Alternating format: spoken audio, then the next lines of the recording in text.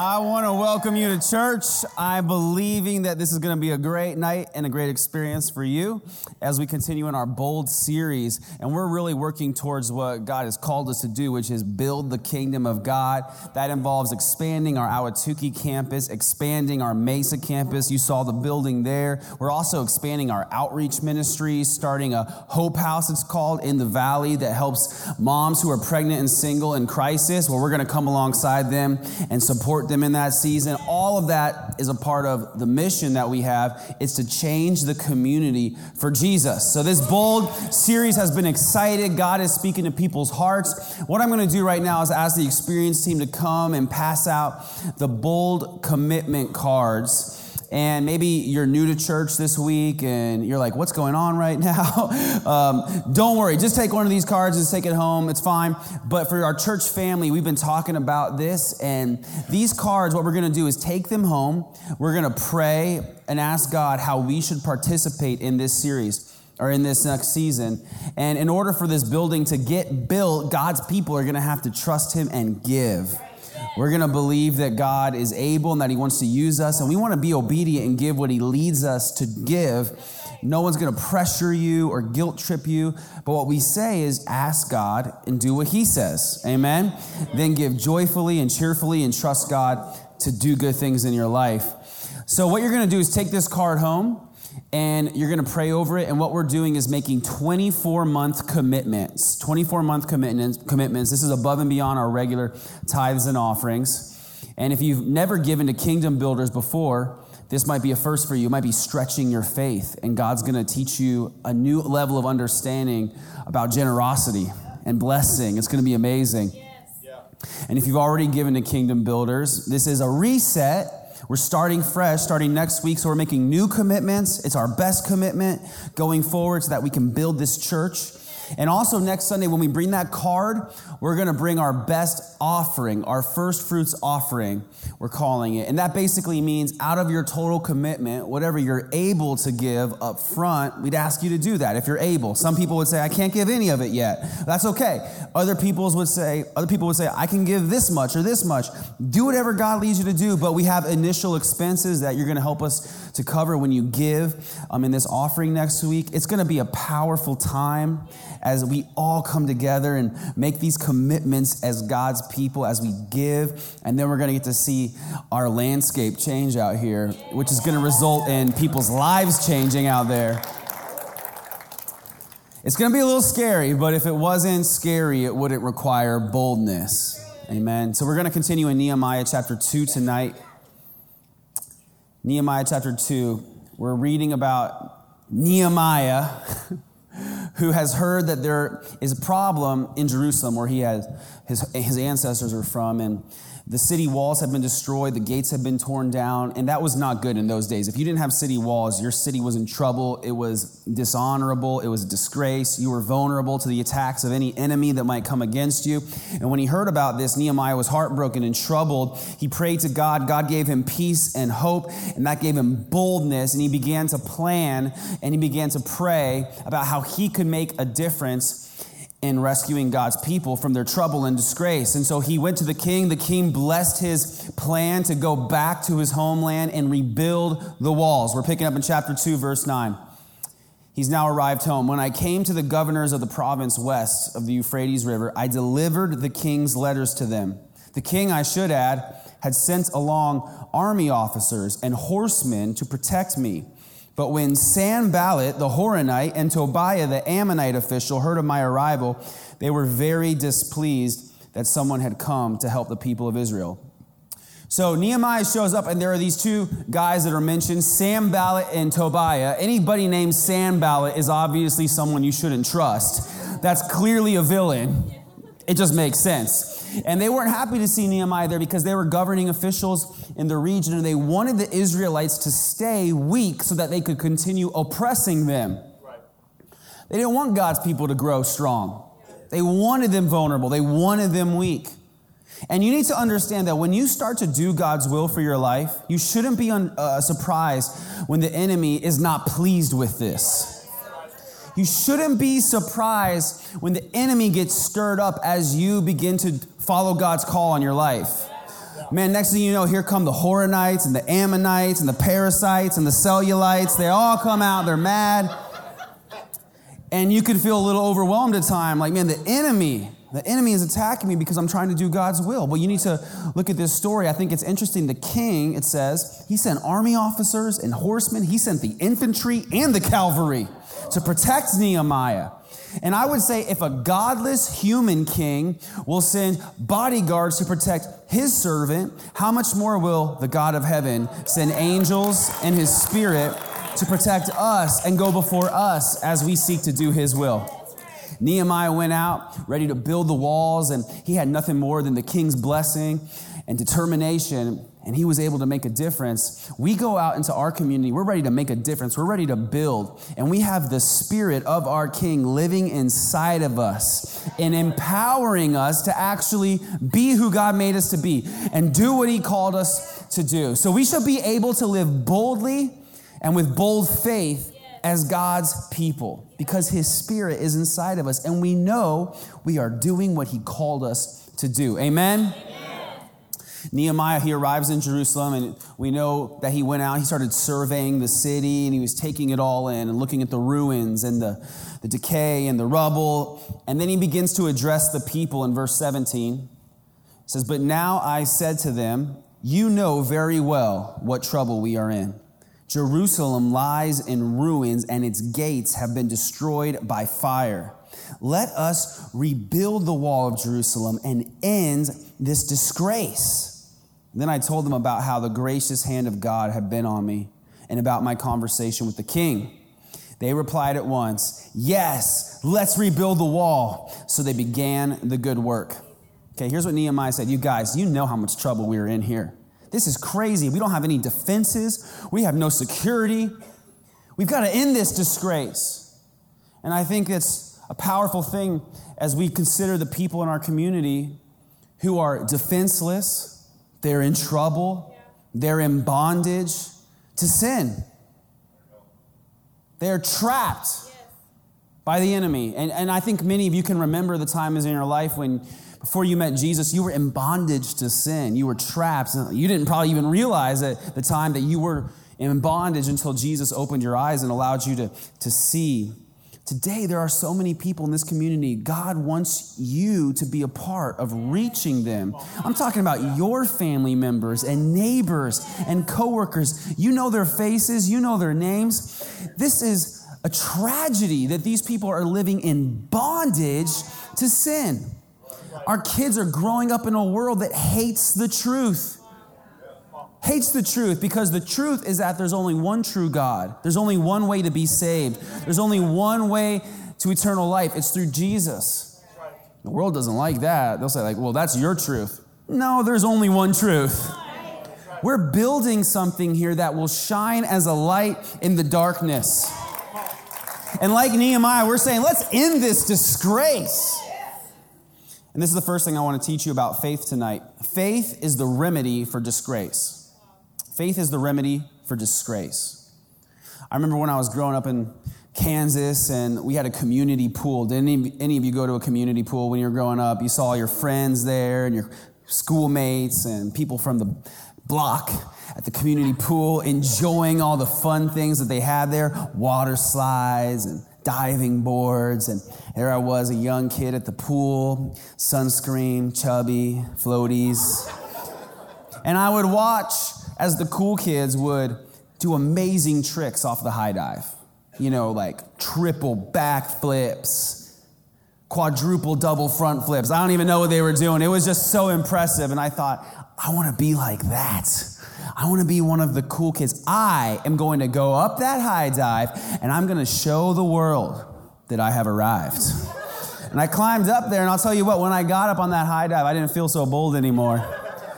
I looked around, and I thought, I've made some poor life choices and got myself in over my head. But now the problem is all these people are down there, and they're just kind of watching as they do, and I knew that, man, I can't climb down. That would be even more disgraceful.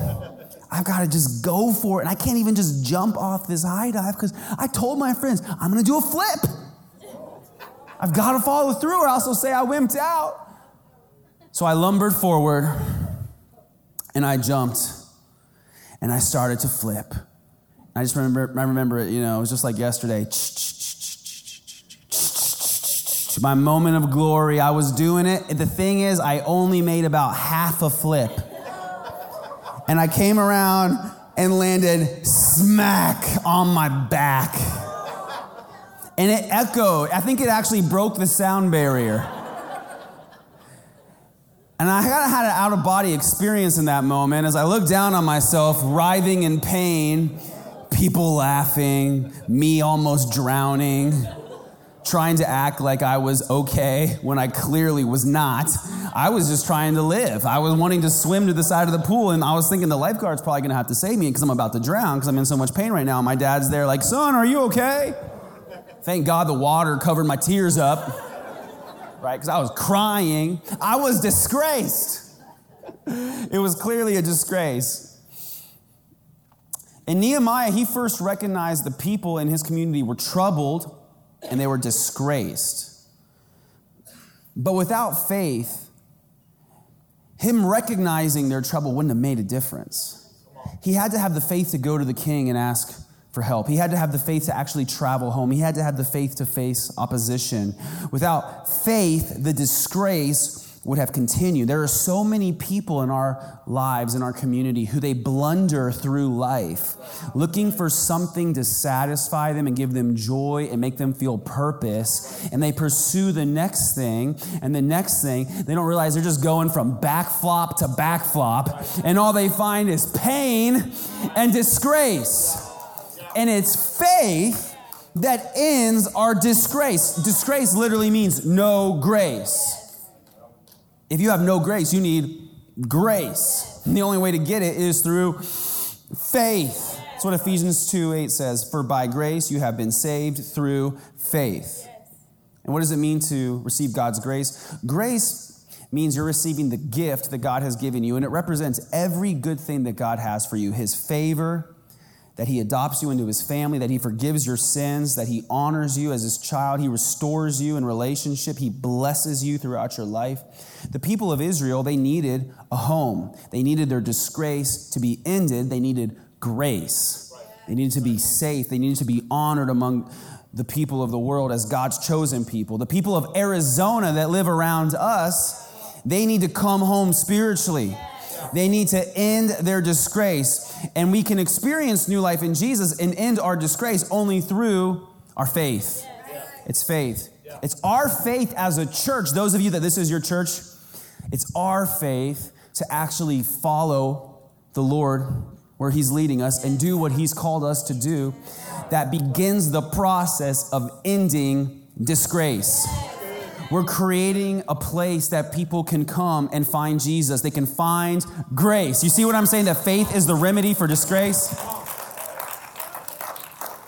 Here's the next thing. Nehemiah chapter 2, verse 18. Then I told them about how the gracious hand of God had been on me and about my conversation with the king. Because back when we talked about in the first week about how Nehemiah talked to the king, man, it went so well. Nehemiah had no place talking to the king or bringing up his own concerns, but he told the king, I'm troubled, my people are in trouble, and I want to go help them. And the king allowed him to go, and not only allowed him, but promised to supply him with what he needed to accomplish this mission. You know, he told the people there in Israel, like, you guys, the king gave me paid time off, and he sent me here to build these walls. Can you believe that this happened? And I'm sure as he was building those walls, he thought back on times that God had helped other people build, about how Solomon built the temple with God's help. And I bet that thinking back on what God had done encouraged him to keep doing what he was doing there and then. And I want to make this next point. History builds our faith. History builds our faith. People will tell you to leave the past in the past. And that's true to some extent because most often we think about the past and we focus on our past hurts and our past failures and our past mistakes and disappointments. And so the past can be our enemy, but when we focus instead on our past victories, the past is our ally and it builds our faith. History builds our faith. So as we build this building that God has called us to build, it can be scary. Honestly, it is. It's a little scary. There's a lot at stake. It requires money. It requires everyone participating, and it makes me nervous somewhat as a pastor. But what helps is to consider history. And I think about growing up and watching my dad, who was a pastor, lead his church that was smaller than our church, to give in faith and to trust God and to build the kingdom. They gave generously and they stretched, and God provided and God did miracles. And that's why we're sitting in this building right now. And I'll tell you, when I was growing up during that season, my parents were sacrificing, and we weren't going on expensive vacations. And they weren't saving for retirement during that time, but they were giving. And I learned that sacrifice is worth it when the cause is great, like this is. And I think about what they did, that builds my faith. I think about my father-in-law, Pastor Paul, who built by faith. He led his church to build what's now our Ahwatukee campus. They were there with not as many people as we have today, and they needed a bigger space so they could make room for more people. And they gave and they trusted God, and God used their faith to build what's now our Ahwatukee campus.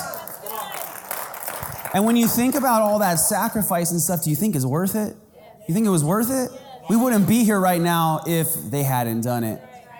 So I think about what God did for them, how he used them, and how the people were used by God as they gave generously, and it builds my faith. I think, I've seen you move the mountains, and I believe I'll see you do it again. You made a way when there was no way, and I believe I'll see you do it again. It builds my faith. And I know if he did it then, he can do it again. If he did it for them, he can do it for us. He's the same yesterday and today and forevermore. He wants to use you. You're going to build a building that's going to change the world. Come on. I need to get this under control right now.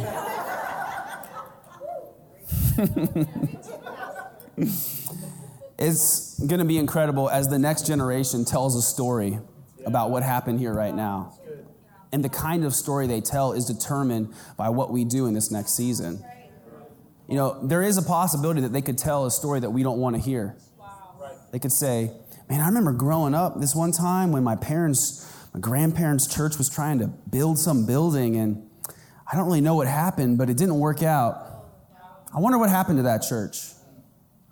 Or they could tell another story and say, I remember when my parents, my grandparents, my uncles, my aunts, the church, they trusted God and they gave generously and they stepped out in faith. And kids, that's why we have the amazing church family that we have today. That's the kind of story I think they're going to tell, because we have bold people in this church who are willing to trust God. In verse 18, Nehemiah told them what had happened. And it says, they replied at once, yes, let's rebuild the wall. And I want to highlight those two words there. They said, let us rebuild the wall. There was multiple people there. There were many people there, and they responded in unity. It wasn't like one guy was like, yeah, let's do it. And everybody else was like, shh, be quiet. No, we don't want to do it. It's too risky. They replied in unity. And I want to encourage you that when we as a church stand together in unity, it really encourages us and builds our faith. This is the third point I want to make. Unity multiplies our faith. It multiplies our faith. And that's why it's so important for God's people to dwell together in unity. Isn't it funny how when you know you have backup, that builds your boldness, right? Remember growing up on the playground as a young boy, you walk around with your buddies, all confident, you got your bros with you, chest puffed out, don't mess with us. That's my swing set. You want some? What? That's what boys do. All the ladies right now are like, what are you talking about? That's what boys do. And then when you're on your own, you're like, oh, no, I'm good. You guys go ahead. Whatever. I don't want to fight. It's all good. When you have backup, it makes you bolder. Because unity multiplies our faith, and we see this in nature. We see that geese fly in formation. They fly south in a V formation. Snowbirds don't come south in the V formation, but they do come south, and we love them. But geese fly south in the V formation because it allows them to fly 71% further than they could on their own, scientists say. See, because the geese that fly in the rear of the formation have an easier time because those in the front break the wind. They create less wind resistance for those who are behind following. And so that makes it easier for them. And do you know that the geese that fly in the back are slightly above those that are in the front? Because those in the front, as they flap, it creates an updraft that actually makes it easier for the geese behind them to fly. They don't have to work as hard. Scientists have actually put heart rate monitors on birds and tested that birds that fly alone have higher heart rates and they have to flap more frequently in order to stay airborne. We're talking about birds right now. And there are some Christians, right? They spend their whole lives doing this alone, living for God alone. And yeah, maybe you're saved and you're going to go to heaven, but you're living out your life alone. And you're struggling and you're working unnecessarily hard because you refuse to participate in community. And you hear your pastor get up on stage and be like, you should be in a life group. It's good for you. It will bless you. It will help you. It will make you stronger. You'll be more effective for God. And you're tempted to say, I can't do that. I'm too busy. That'll take too much time. It's too much work. And you don't realize that you're having to work harder to survive in every other part of your life because you're not willing to put aside a few hours a month. You need to be in community.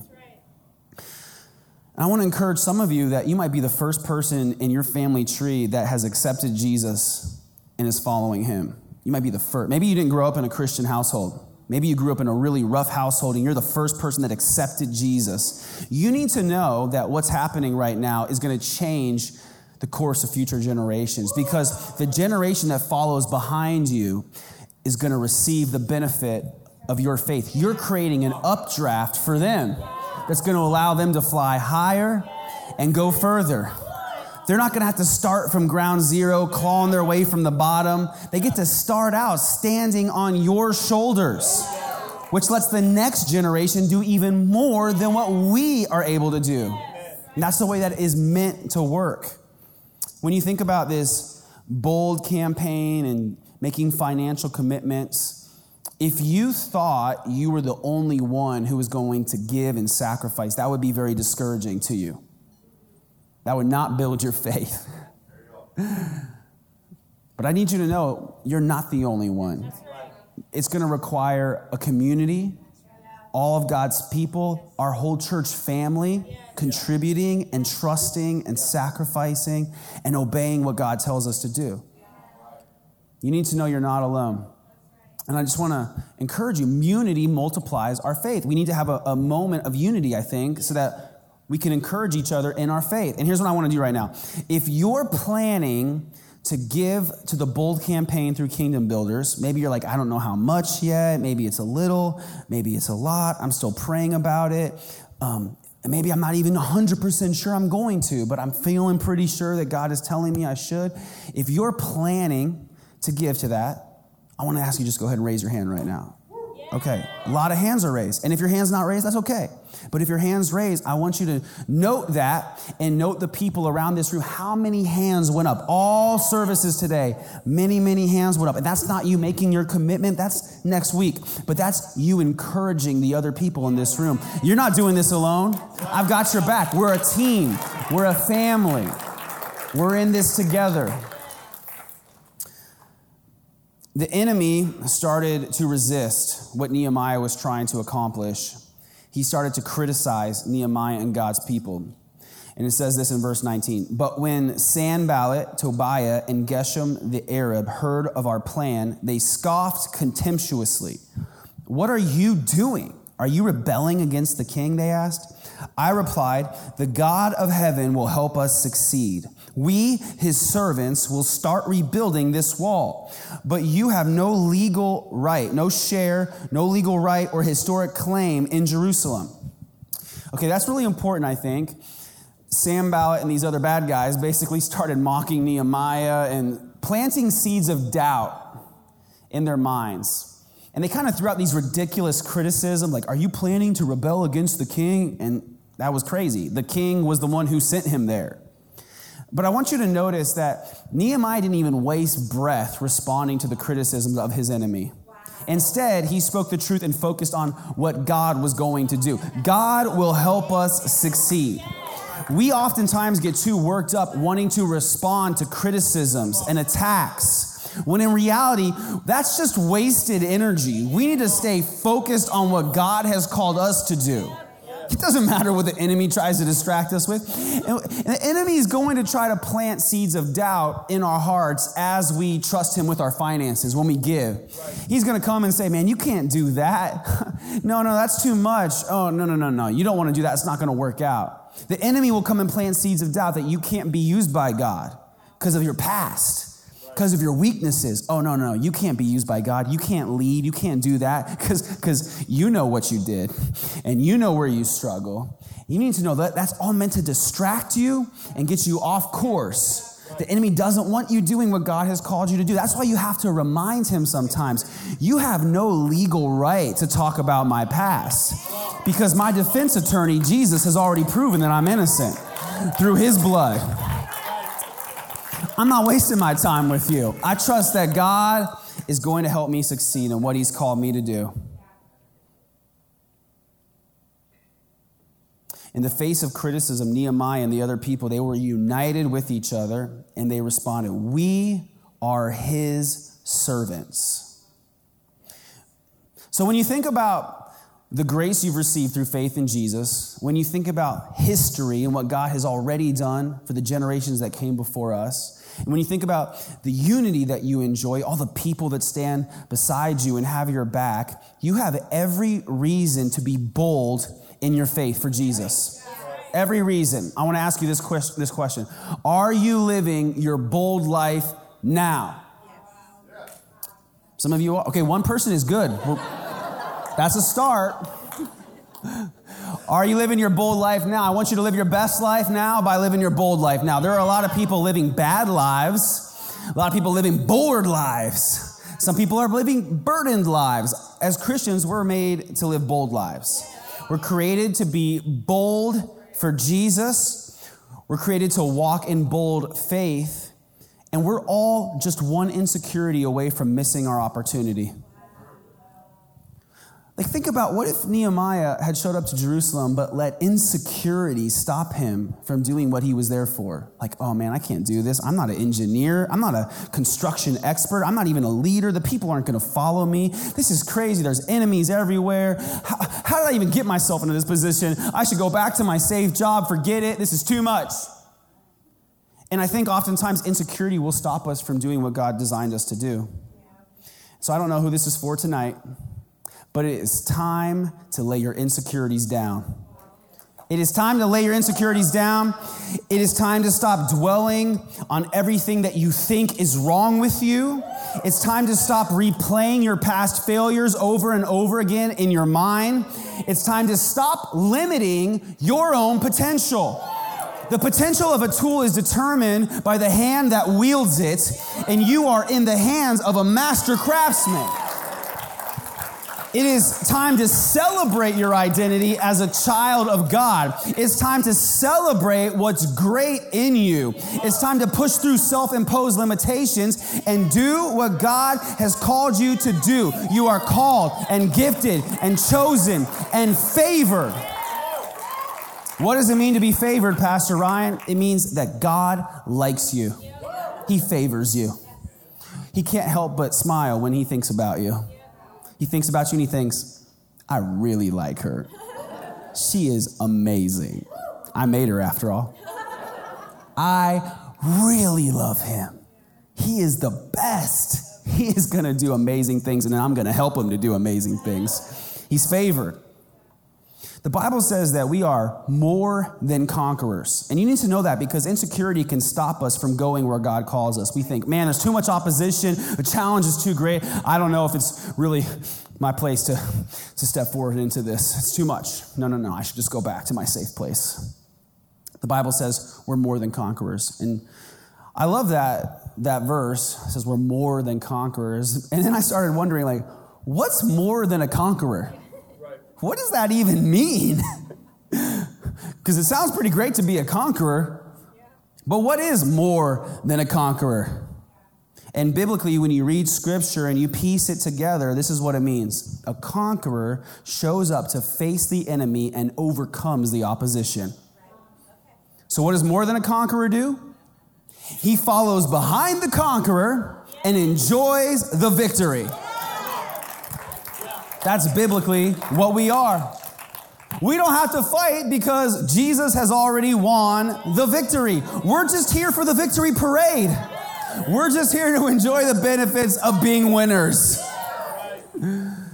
We're more than conquerors. And I think of Romans 8:31 that says, if God is for us, who can be against us? Doesn't that build your confidence to do what God made you to do? And you can think of a whole lot of reasons why I shouldn't do this. I'm not qualified. I'm not good enough. What if I fail? But think about what the Bible says. If God is on your side, if you're standing with Jesus, you should be getting bolder and louder and stronger. Because who can stand against us? And I need you to understand your position as a child of God so you can start living out your purpose. And you won't be able to live out your purpose until you fully embrace the fact that you are a child of God. And once you understand your position, you'll also be able to understand God's provision.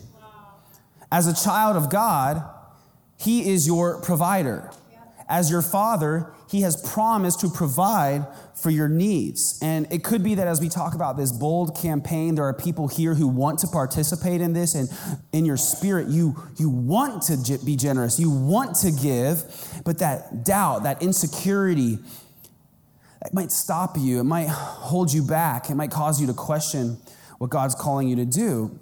But I want you to understand that if you're hearing God's voice, if you're hearing Him lead you to be generous, He isn't going to let you fail. The very next verse, verse 32 says, since He did not spare even His own Son, but gave Him up for us all, won't He also give us everything else?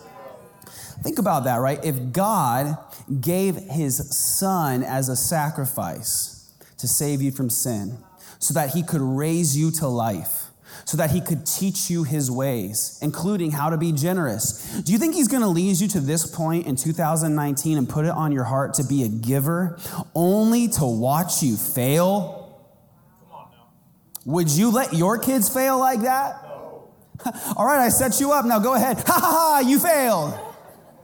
You wouldn't do that. That'd be cruel. So why would a loving Father in heaven bring us to this point to be generous and then let us just crash and burn? He doesn't do that. He proved His faithfulness to provide by giving His Son, Jesus. That encourages me. Number 4, bold faith always initiates action. This is the last thing. Bold faith always initiates action. When we have true faith, it allows us to take action. It's not real faith if it doesn't result in action. Just plain and simple. Right. You know, we grow up doing different things that prove this. Like I think about, trust, team building. In a corporate environment, you might do a trust fall. Have you ever done that? A trust fall? Like you do one of these things, the people behind you are like, all right, we'll catch you. And you're like, I don't even trust you. And you're like, no, go ahead, we'll catch you. You're like, all right, here we go. There's a reason it's called a trust fall and not a trust stand. Because it's actually the falling that proves you trust.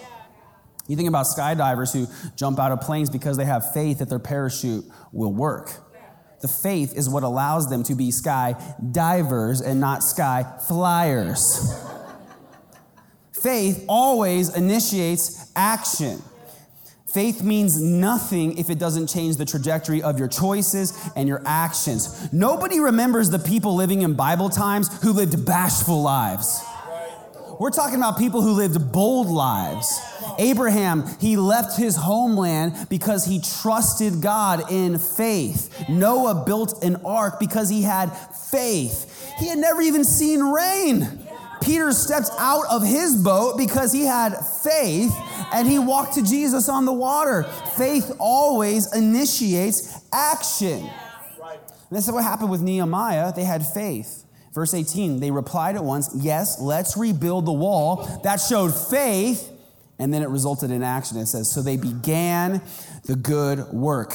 This would not be a very encouraging passage if it said, let's rebuild the wall, but it never really happened.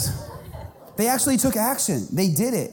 And we talk about being bold in this season, how we've prayed and we've planned, and now it's time for the work to actually begin. Wow. It's time for us to begin the good work. That's right. And we begin the good work in this phase by giving. That's why we're taking home these commitment cards, because the next thing for us to do is to give in faith, to take action. It's going to be scary, but that shows that we're really being bold as we give in faith. Now, as we talk about giving, I just want to encourage you, because there could be people who are just wrestling with this. Some of you have come to me and you've said, man, I'm really just kind of wrestling and I'm praying and I feel like God's leading me to give, but I'm a little bit scared and I'm kind of thinking about some of the challenges in my life right now. I want to encourage you through the story of Nehemiah. I want you to think back on what we've talked about, that he went to the king to requisition supplies to build the wall. The king gave him permission to take timber from the king's forest. So when he showed up in Jerusalem, the king had provided the resources he needed to build the wall. Are you following me? Right. So do you think he was losing sleep over coming up with supplies? No, because the king was providing the resources he needed. He just had to use them properly. What if he showed up there with all these resources that the king had given him and he said, wait, you know what? On second thought, I don't think I want to use my resources to build the wall because then I might not have enough resources. No. You don't have to worry about that because the king is the one who provided the resources. And the king has more where that came from. Now think about how many Christians live out this scenario on a regular basis. God has brought us to this point at this time, and he has provided already what we need in order to give, and he will continue to provide what we need in order to give. All of the resources that we enjoy came from our King. And it's just our job to use them properly. Imagine if we came to this point and we said, wait, on second thought, if I use my resources up, I might not have enough resources. No, because remember the King Jesus is the one who gave you those resources. And if he provided before, we can trust that he will continue to provide. There's more where that came from. It's just our job to use our resources properly. Use them for Jesus to build his kingdom and watch God bless you and continue to provide, because that's what he said he would do in Corinthians. He said he will produce a great harvest of generosity in you so that you can always be generous. That's why he's going to enrich you in every way and bless you when you give so that you can continue to be generous. The Bible tells us that God is our supplier.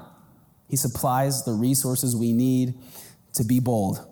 Philippians 4:19 says, and this same God who takes care of me will supply all your needs from his glorious riches, which have been given to us in Christ Jesus. God has supplied for all of your needs through Jesus. It started when he gave Jesus as a sacrifice for your sins, and then he gave you everything else you needed. He put his spirit in you so you would be able to live for him. He provided the job you have. He provided the family you have. He provided this church family to support you. And then he says, all right, now I'm ready for you to be generous and give. And we just have to trust that the God who supplied for all of our needs is able to resupply for all of our needs. If he did it before, he'll do it again. He's faithful. He is able. We just have to be willing. We're here at this day and in this time to take action. We have bold faith. I'll close with this. When a crisis or an emergency happens, first responders will tell you that oftentimes people will yell and someone will cry out, "Call 911." But often nobody actually calls 911. Why? Because everyone assumes someone else is doing it already. And so responders will tell you, you have to look someone in the face and say, "You, call 911. Otherwise, people will pull their phones out, but just to take video for Instagram. Like, look at this crazy accident. All these people are bleeding everywhere. Someone should do something about this. No. You call 911. That way they know it's their responsibility.